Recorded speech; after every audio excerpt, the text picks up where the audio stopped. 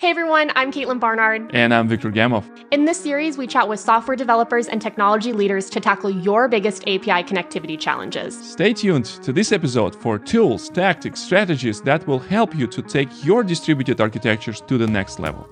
Let's begin.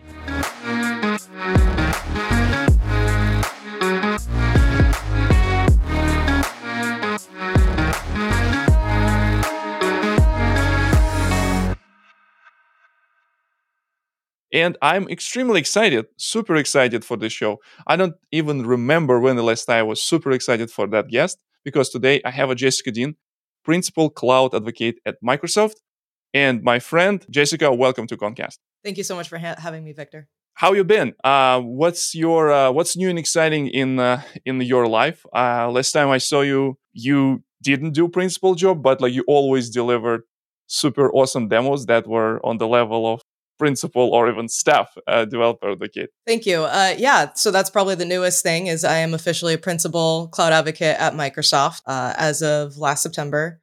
And then other than that, I'm just living the pandemic quarantine life, adjusting to this new world. I think, gosh, it's been, 2 or 3 years. I think the last time we hung out was at KubeCon.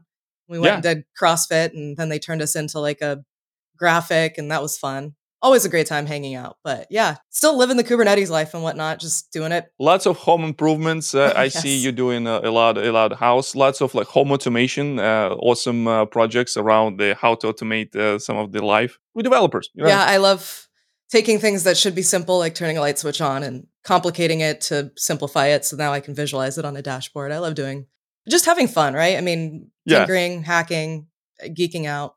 It's always a good time. So I have a question to you. Okay. I interviewed a bunch of different folks, and we talk about more like a day two type of stuff. Like when we already wrote our application, we develop our application, everything is on Kubernetes these days. Like we talk about observability, but I didn't talk much in the show about, the developers, how they would develop, how they would transition their workflow. And one of the questions that I recently had having the conversation with customer when they said, well, we right now know how to run everything in one monolithic application. We have a Java EE container. We have every developer has its own the version of the software on their computer. They package this in WAR or ER or all this kind of stuff and deploy this in this huge JBoss container. Like you telling us how to do this microservices stuff, but we don't know how to develop this. And that's why I think that would be a good opportunity for us to chat about this and answer this question. How you can go from the one place, that where have everything in one place and you can debug this and put different breakpoints and different the codes because it's one process. Yep. And we can talk about some tools that you working or your team is working on as well, specifically to Kubernetes as well. Yeah, the goal is to simplify that day two experience, right? I mean, a lot of the things, everyone wants Kubernetes, everyone wants abstraction. It's been around now for 6 years, and even at conferences, the CEO and CTO is like, okay, go sit in on every Kubernetes session and every abstraction session and every distributed systems. Insert buzzword here, go learn about that technology. And once you've learned about it, once you've implemented it, once you've done that abstraction, from a developer perspective, how do you keep the same inner loop that you're used to? How do you still, as you said, hit breakpoints and debug effectively when now you have different services? You have a multi-container scenario, or you have several different APIs, and let's say that you're troubleshooting one of them, but you still need to connect to the other ones. How do you set that up in a local dev environment? And that's been one of the challenges that I think anyone faces when they're on that day two scenario of, okay, we're now doing distributed systems. We've abstracted everything. But how do I still develop and debug effectively and quickly, right? I mean, the goal is still to be agile and iterate. And what's the best way to do that? There's actually open source tools and products that you can use that I personally am super passionate about, mainly because it makes it not only easy, but it makes it fun again. It's great. So some of the time ago, back in the day, the Kelsey Hightower called kubectl or kubectl or kubectl. By the way, how you pronounce it? What's your favorite way to pronounce it? I pronounce it with the letter K. That's my terminal. That simplifies it. I want to type as little as possible. I don't have a preference. I know some people are like, I don't cuddle with my Kubernetes. Sometimes you do. I mean, sometimes you're all over your cluster trying to figure out what's going on. But kubectl, kubectl, kubectl. As long as we all know what we're talking about, we can communicate effectively. Yeah, so he essentially called kube control command as like a modern day SSH. So if you wanted to do something, you SSH to the server, and now you have a kube control, you SSH to your Kubernetes cluster. And to bring this parallel, in my times when I was working in consultancy in the Java EE world, so we had this kind of like SSH tunnel to remote machine where we can have install kind of a remote debugging session with my JVM. And do similar things. Can we do something like this in the Kubernetes world these days? Since we start with kind of moving our mindset from this monolithical Java EE application, can we do the same in the Kubernetes world? Yeah, you absolutely can. And you can do it also, in my opinion, a lot easier. So, I mean, the type of scenario you're talking about, I mean, whether you're SSHing or you're RDPing or you're connecting somehow over to a server and then you're setting up your remote tools so that your system can still connect, and that's still a lot of manual steps. I mean, that was the old school way, but that's still a lot of things that you're having to set up and configure. With Kubernetes, you can actually use something called Bridge to Kubernetes. That's an extension from Visual Studio Code. Now, that's one part of it. But when I set up the extension, I literally run through a few commands where I make sure that my computer has access to my cluster. So there are a few presumptions. One, you're already going to have a Kubernetes cluster. Two, you're already going to have access to that Kubernetes context and config, and you have some sort of control for that cluster. Once you do, that particular extension, Bridge to Kubernetes, is going to utilize that local context information and create a connection. The extension itself will actually set up your task.json and Visual Studio Code launch.json, and it'll actually configure a debugger that uses your same, like let's say that you're writing in, Node, and you already have a Node npm debug configuration. It'll use that and then attach a Kubernetes task to it. So the extension is doing all of that configuration that you and I used to have to do manually back in the day. The extension's doing it for you. Now, once you run it, that extension also on the back end behind the scenes is deploying a pod for you to your cluster called Routing Manager. That Routing Manager uses Envoy. All of this happens behind the scenes, but it uses Envoy to help route traffic for you to use as you're doing your local development. You can do it either in an isolated fashion, or you could completely hijack traffic for one particular service, depending on what type of cluster you're working in. Obviously, in production, you would never want to give access to that. But the cool thing is again, that extension is doing all of that configuration for you. And once that routing manager lives in your cluster, it lives there permanently, and you can actually end up communicating with that through the Kubernetes binary, kube control, kubectl, or K, as I like to call it. And then you can tap into that even from things like GitHub Actions or whatever your preferred CI/CD system is.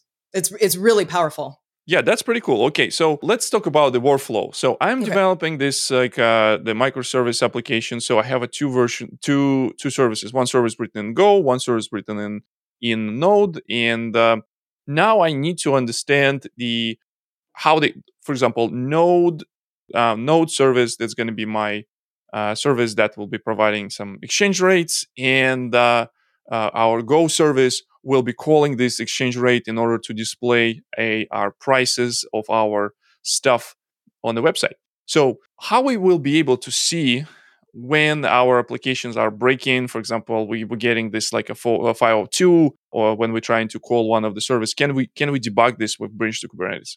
Yes, you absolutely can. So, I mean, first off, to answer your question, like how can you see that? I would hope a lot of times when people talk about DevOps, the emphasis tends to always be on CI/CD, but DevOps itself is so much more, right? I mean, just to go by the quote that Microsoft stands behind, DevOps is the union of people, process, and products to enable continuous delivery of value to our end users. If we break that down, value is the most important word in that definition. How are you delivering value if your end users are receiving those 502 errors, right? Or 400 errors or 301 errors or whatever kind of errors? I would hope that there's also some observability and monitoring in place as part of your workflow and your setup, right? That's more of a design implementation and like mindset shift. Once you know that, okay, we're getting those errors, we have that, we've seen that on a dashboard or a Jira ticket's been open or whatever your workflow is. From a developer's perspective, okay, I want to go in and troubleshoot that. Now, the first thing I would do is I'm going to have the code somewhere on my system, my Git repo, and depending on how your structure is, whether you have a mono repo or individual project folders, whatever that is, you go into the service. So if I'm working, like let's say I wanted to debug the Go microservice, I would make sure that I'm opening Visual Studio Code within that one folder. I don't actually need, when I'm using Bridge to Kubernetes, I don't need the NPM folder. Right now, I want to take a look at the Go folder. So I would have a launch.json and task.json, which is the VS Code configuration files. I would have that in the Go application, and I run my Go debugger. And that, depending on how I've configured it, would deploy out a isolated instance of the Go service. And because that routing manager and Envoy is living in the cluster, that's going to route traffic for me to use the Go service with the existing services in the cluster. I'm literally routing traffic just to my computer from a local development, so I can still attach to the NPM. Now I can do the same thing on the flip side. I can go into the NPM folder. I have my own launch.json and task.json Visual Studio Code files for the Node app, and then I can go and connect to the Go service that's living in the cluster. But both experiences from a developer perspective, all I'm working with is the code for that one service on my system. So it keeps it very traditional from a developer workflow experience, as I don't have to now go set up a Kubernetes cluster on my system, deploy out all the different Helm charts, deal with Docker files. Like, I'm literally just working with the code. In fact, with Bridge to Kubernetes, I don't touch a Helm chart or a Docker file. I'm touching just the code. Yeah. And rest of the stuff would be handled by, underlying tooling too. The underlying tooling and all of that's happening in the back end. I mean, I'm giving details just so that people who are going to ask, like, well, how does it do that? Yeah. The extension's taking care of it, and you have the routing manager and all those services running in the background. But from a developer perspective, I'm just working on the Go code, or I'm just working on the Node code, or whatever language or framework you're working in. Right. And in this case, it doesn't require you to have any special type of installation of Kubernetes. It can be like you can use any Kubernetes cluster. You can even, if you wanted to, you could use Bridge to Kubernetes with like Kubernetes and Docker for Desktop or Minikube, or any Kubernetes cluster you want, you can connect Bridge to Kubernetes to. Nice. So in this case, with the, I cannot stress enough and support the things that you just mentioned in terms of, like, if you have all sorts of tools that allow you to debug, you still need to have tools around observability and the things that you can, explore. And because we're running distributed systems right now, we need to understand what is going on. Yeah, and you don't know, like, how can you know if there's a problem if you can't see the problem? And again, if the goal is to continuously deliver value and be able to be agile and iterate quickly, how are you going to do that if your users are having a poor end user experience? Right, makes sense. So that's super cool. Let me ask you another question that's also related to some of the developer productivity tools. What's your take on Service Mesh? Do you have any opinion about this? Like, is this something that developers should try to use it in 2022, or is something that maybe it's not ready for developers? It's only operations people who care about security. Just want to get your opinion about this. So my opinion is going to be a little ambiguous, I guess. My opinion is it depends. It kind of depends what your goals are, what you're developing, what your application setup is. There's a lot of things that can vary. And if it works for you, and again, I always go back to the definition of the goal is to continuously deliver value. Mm-hmm. And if it is going to enable you to increase your ability of delivering value, to iterate faster, to be more valuable, then great, go ahead and implement it. But one thing that you said that I do want to touch on is developers do have a very biased mindset where they believe that security is the operator's responsibility. And my background was I came from an operations perspective, IT pro. I bridge the gap now with kind of developer, toe the line. I've worked on DevOps teams now and DevOps focus advocacy for, 5-6 years now at this point. And for that entire time, I am a very big proponent that security is everyone's responsibility. If you are touching code, if you are writing code, if you are supporting the infrastructure that code runs on, security is a responsibility. How you address that security may differ from like a service mesh or networking, or like from an infrastructure perspective, that might fall more into an operator's role. However, the developer can't just rely on operators or the security team or whomever to tell them that there's a flaw also in their code. And that's also where something like Bridge to Kubernetes comes in. Take the most recent Log4 exploit that we just dealt with, right? Developers were working overtime over the weekend, and being able to iterate quickly and troubleshoot that is really, really important, especially when you're working on these large enterprise teams.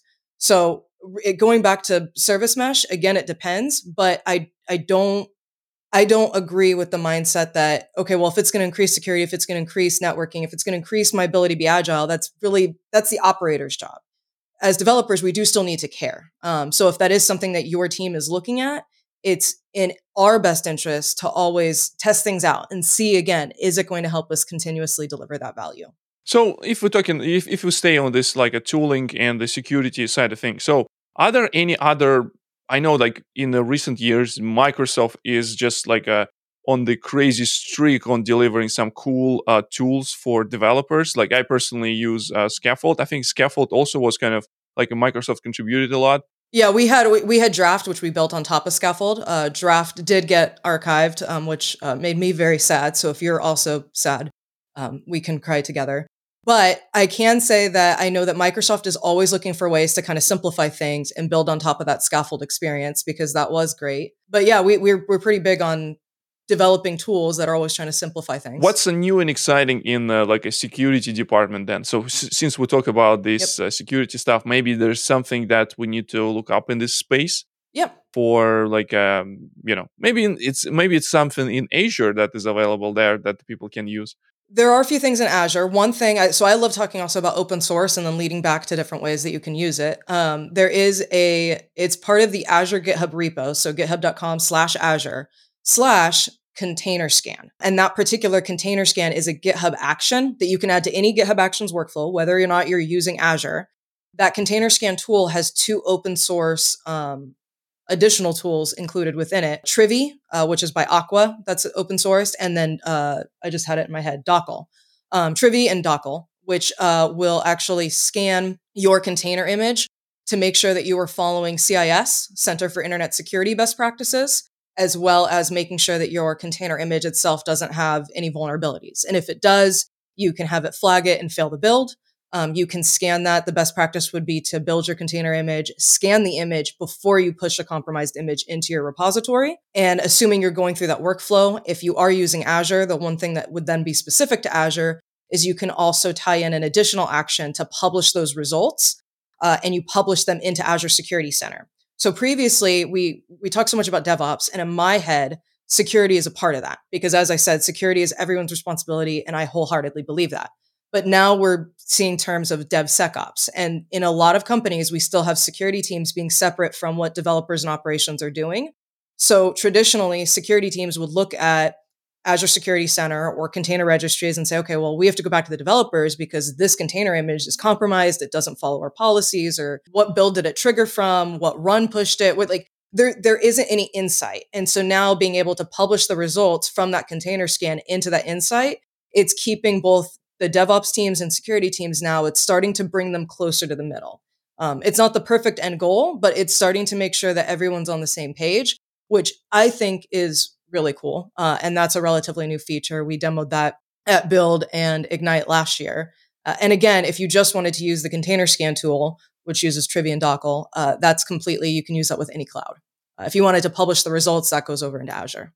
So since we are on a developer tooling podcast, I cannot not ask the question about the naming. So we talk about these Dockle, Trivy things. Why Bridge to Kubernetes doesn't have some cute name? It's called Bridge to Kubernetes, and it's like we were thinking about how we're going to call this podcast. We're going to Bridge to Kubernetes, and in this case, it would be not super searchable, right? Because it's kind of very marketing type of term. It's not like something that developers, it's kind of like a synergy in Kubernetes. You can call it synergy in Kubernetes. It would be the same thing. Why there's no, and I know that Microsoft has a history of great code names in the past. That's above my pay grade because I am not on that particular team. Ever since I saw it, it's been one of the tools in my particular workbench. However, I can tell you the name has gone through iterations. When we first announced it or announced something similar, it was Dev Spaces. But then that wasn't exactly accurate because at the time... I mean, Spaces. There's plenty of... Yeah, I mean, but then Apple has Spaces, but that's different because then even they've kind of changed it.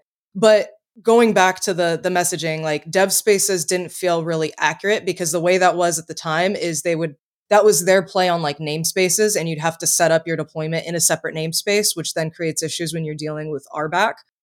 So we kind of moved past that. It then became local process for Kubernetes, which was, in my opinion, a step down, obviously, from where we're currently at with Bridge to Kubernetes. I like to shorten it to Bridge to K8s, but obviously it's still not ideal.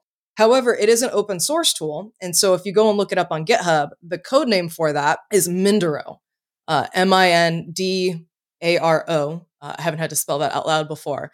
So there is a back end code name that's public. I mean, that's the GitHub repo, but it's not what it's called, I guess, in Visual Studio. If for the naming change, tag the team or tag me, and I'll tag the team and see if somebody has a suggestion. But naming is well above my pay grade.